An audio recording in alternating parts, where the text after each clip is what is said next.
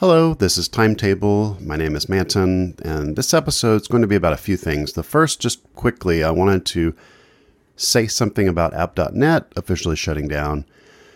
I posted to my blog kind of a thank you to app.net about a week actually before they officially said they were going to shut down.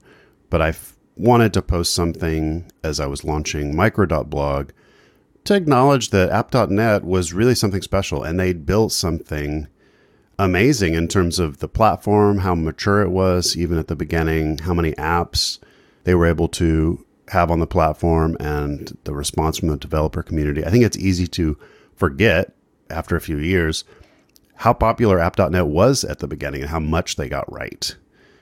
There were some really high quality apps for the platform. I worked on a couple that I was excited about because the platform, it allowed for more than just Twitter-like apps. And I thought there was really something to it. Anyway, it is winding down. The community there has kind of dwindled, but there's still people posting. I still get replies there when I cross-post something. So I think it had a great run, and I think the founders should be really proud of what they were able to do.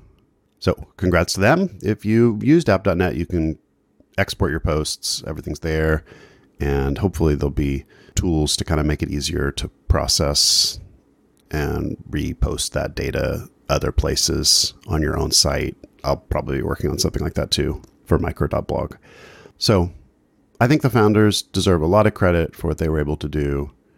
A lot of people didn't think they were going to even meet their crowdfunding goal.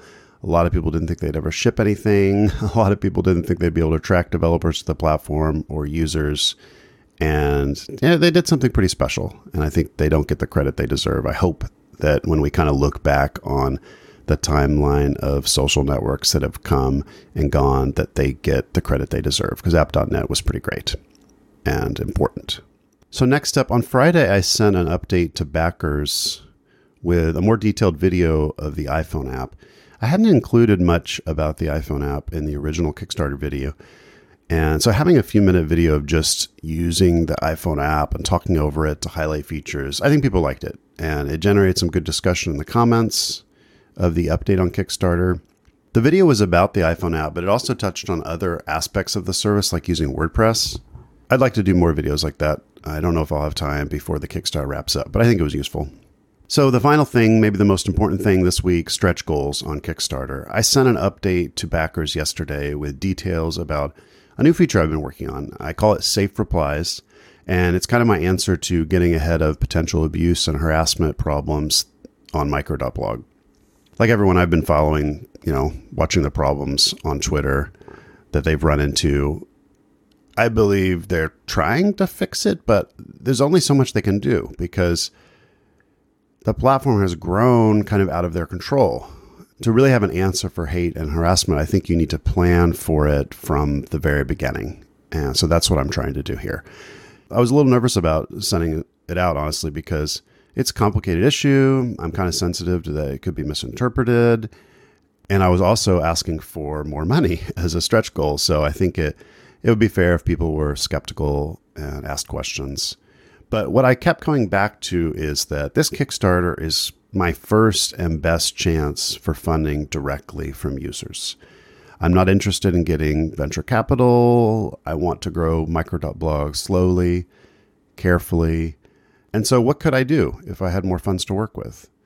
As I said in the update, I didn't want to just add more perks like t-shirts and coffee mugs. And I was already sending people stickers, which I think are fun, but also really simple, to send out. It's not too complicated, and they can be actually used, put a sticker on a computer or a phone or on a water bottle or a notebook or whatever you want. So that's neat, but I don't need to do more of that. I wanted to do something meaningful, something that could only be done with a stretch goal. And I thought that was kind of in the spirit of Kickstarter, like pick a goal, try to reach it, and allow it to enable something that couldn't be done before. So while thinking about the Safe Replies feature, I realized there is just a lot that I don't know how to do. And I'm going to face problems that don't have obvious answers. And maybe I'm going to build things and try things that haven't exactly been done on other social networks before. My experience as a programmer doesn't really help much. But if I could hire the right person, even part-time, to help with this, that could greatly improve both the software and the community guidelines and just setting the tone for Micro.blog and for thinking about how this service views the world, like what its opinions are about how this stuff should work. So I'm calling this role community manager. I've set the stretch goal to $80,000. Seems like a whole lot. I don't know if I can reach it. It's 8 times the original goal. But a couple things. I mean, first of all, I think the original goal was too low. It was like the bare minimum I needed to like focus and dedicate time to writing the book and to start rolling out the platform. But like to actually do all the things I want to do, it wasn't enough. There's a bigger scope here. So the stretch goal seems like a lot, but if you pretend that the original goal was maybe a little too low, maybe it balances out a little bit. So it might be a little ambitious, but I don't know if I'm going to get a spike at the end. I don't know if I can meet this, but I did know that it had to be high enough that I would feel comfortable taking on the burden of actually paying someone else. And it's similar to the original goal. I think it was a little too low perhaps, but it had to be high enough. You know, I've talked about this kind of before. It had to be high enough where I could actually do the bare minimum of things I wanted to do.